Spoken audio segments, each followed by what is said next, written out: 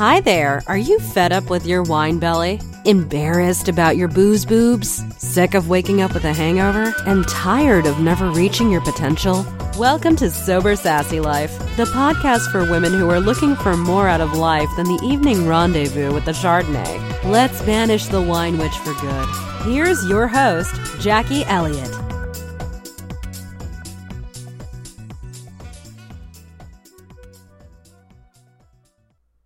Hello there and welcome to the podcast.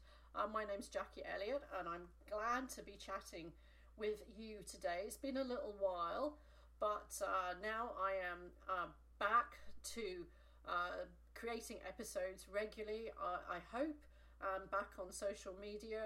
And it's been such a crazy year so far.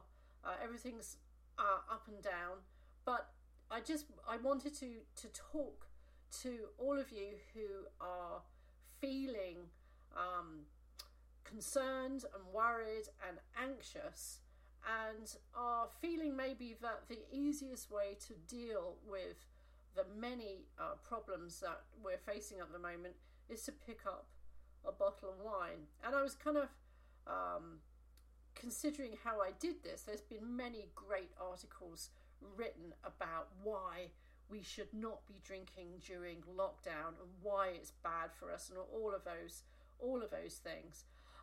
But a new member to my online group used a phrase which I felt kind of summed it up completely, really. And she said that she felt that she was wearing a cloak of vulnerability. And I knew exactly what she meant. Because when I quit drinking, I felt the same. I felt shrouded in fear. And I felt like the dreadful secret I'd been trying so hard to keep was finally out in the open. And what on earth would people think? And how would my life look without alcohol? How would I celebrate? How would I relax? How would I deal with stress? Would I forever be the boring one at the party, sitting with a glass of water in my hand? So vulnerability translates also as fear and anxiety. And I think all of us are feeling that to a certain extent, even if you're a little bit unconscious of it. Our world has been turned upside down. It's very turbulent.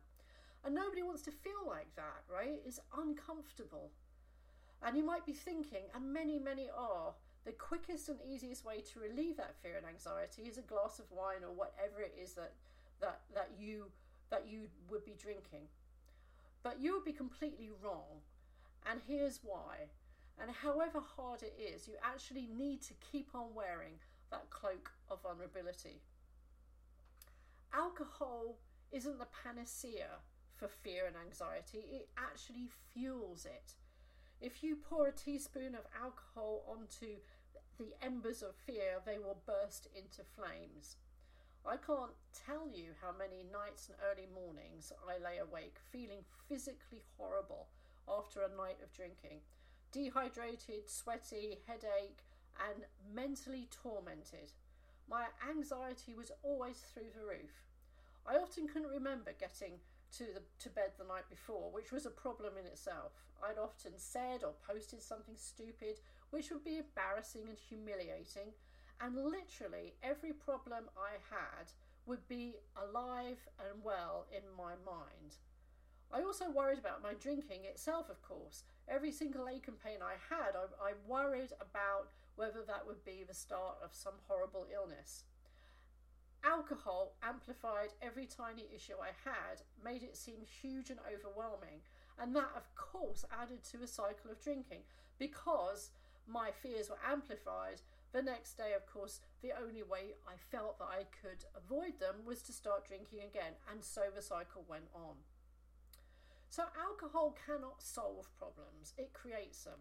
And this is logical, right? I mean, we know that having, all of us sitting at home drinking during lockdown isn't going to solve the biggest health crisis that we have right now. It's obvious that booze does not solve any problems. Yet one of the most common phrases I hear and have heard is, "Oh, I've had such a terrible day, I need a drink." But yet no one needs a drink to solve problems. we actually all need sober thought, especially now. Booze creates financial problems. Yeah, I remember finding $20 to buy a bottle of wine even when there were bills to pay. If you want to shock yourself, if you want to ground yourself in reality, do a quick calculation of how much you spend on alcohol each month. Multiply it into years. Booze creates relationship problems. When you think you're being the life of a party, check around for how your partner is feeling, what he or she looks like. We all know this, yet we're fearful of a life without booze. Since quitting, I've paid off debt, I've strengthened friendships and relationships, I've been more productive. Life has been good in so many ways, yet sobriety isn't the magic wand, but it is the next best thing. Sobriety is a start. I still feel vulnerable. I still feel a fear of the future. I'm still worried in this extraordinary year. What will the future months hold? But without alcohol in my life, I can work on the things in my control. I can budget, I can look after my health and those people around me. I can Skype my parents, keep strong connections, albeit online. I can write, I can work, I can advocate for myself, I can help others.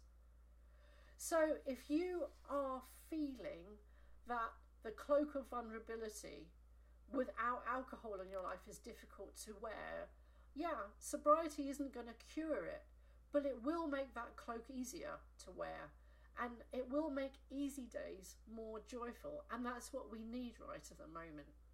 So if you are at the beginning of your sober journey, or if you are in the middle and you're struggling and you're thinking that maybe, oh, I don't know, I'll just throw it all in and I'll quit again when, the pandemic's over, then I would encourage you to keep hold of that cloak of vulnerability and pull it round you, because sobriety will see us through this. Thanks for listening. If you would like to listen to more of me, if that's okay, you can join our Have a Sober Summer free program. It's a 7-day series of videos just to get you kick-started. If you're finding that the summer is difficult, this summer is difficult to stay the sober course. And my Just Breathe project is available as well. 100 days of support, plus that online group I was talking about. I'm going through a little bit of a rebranding process at the moment, so now's a good time to drop in, because you'll get some of the older material at a much lower price, and when the new stuff comes online, you get that automatically free upgrade as well. So, thanks for listening, and I will talk to you again soon. Bye for now.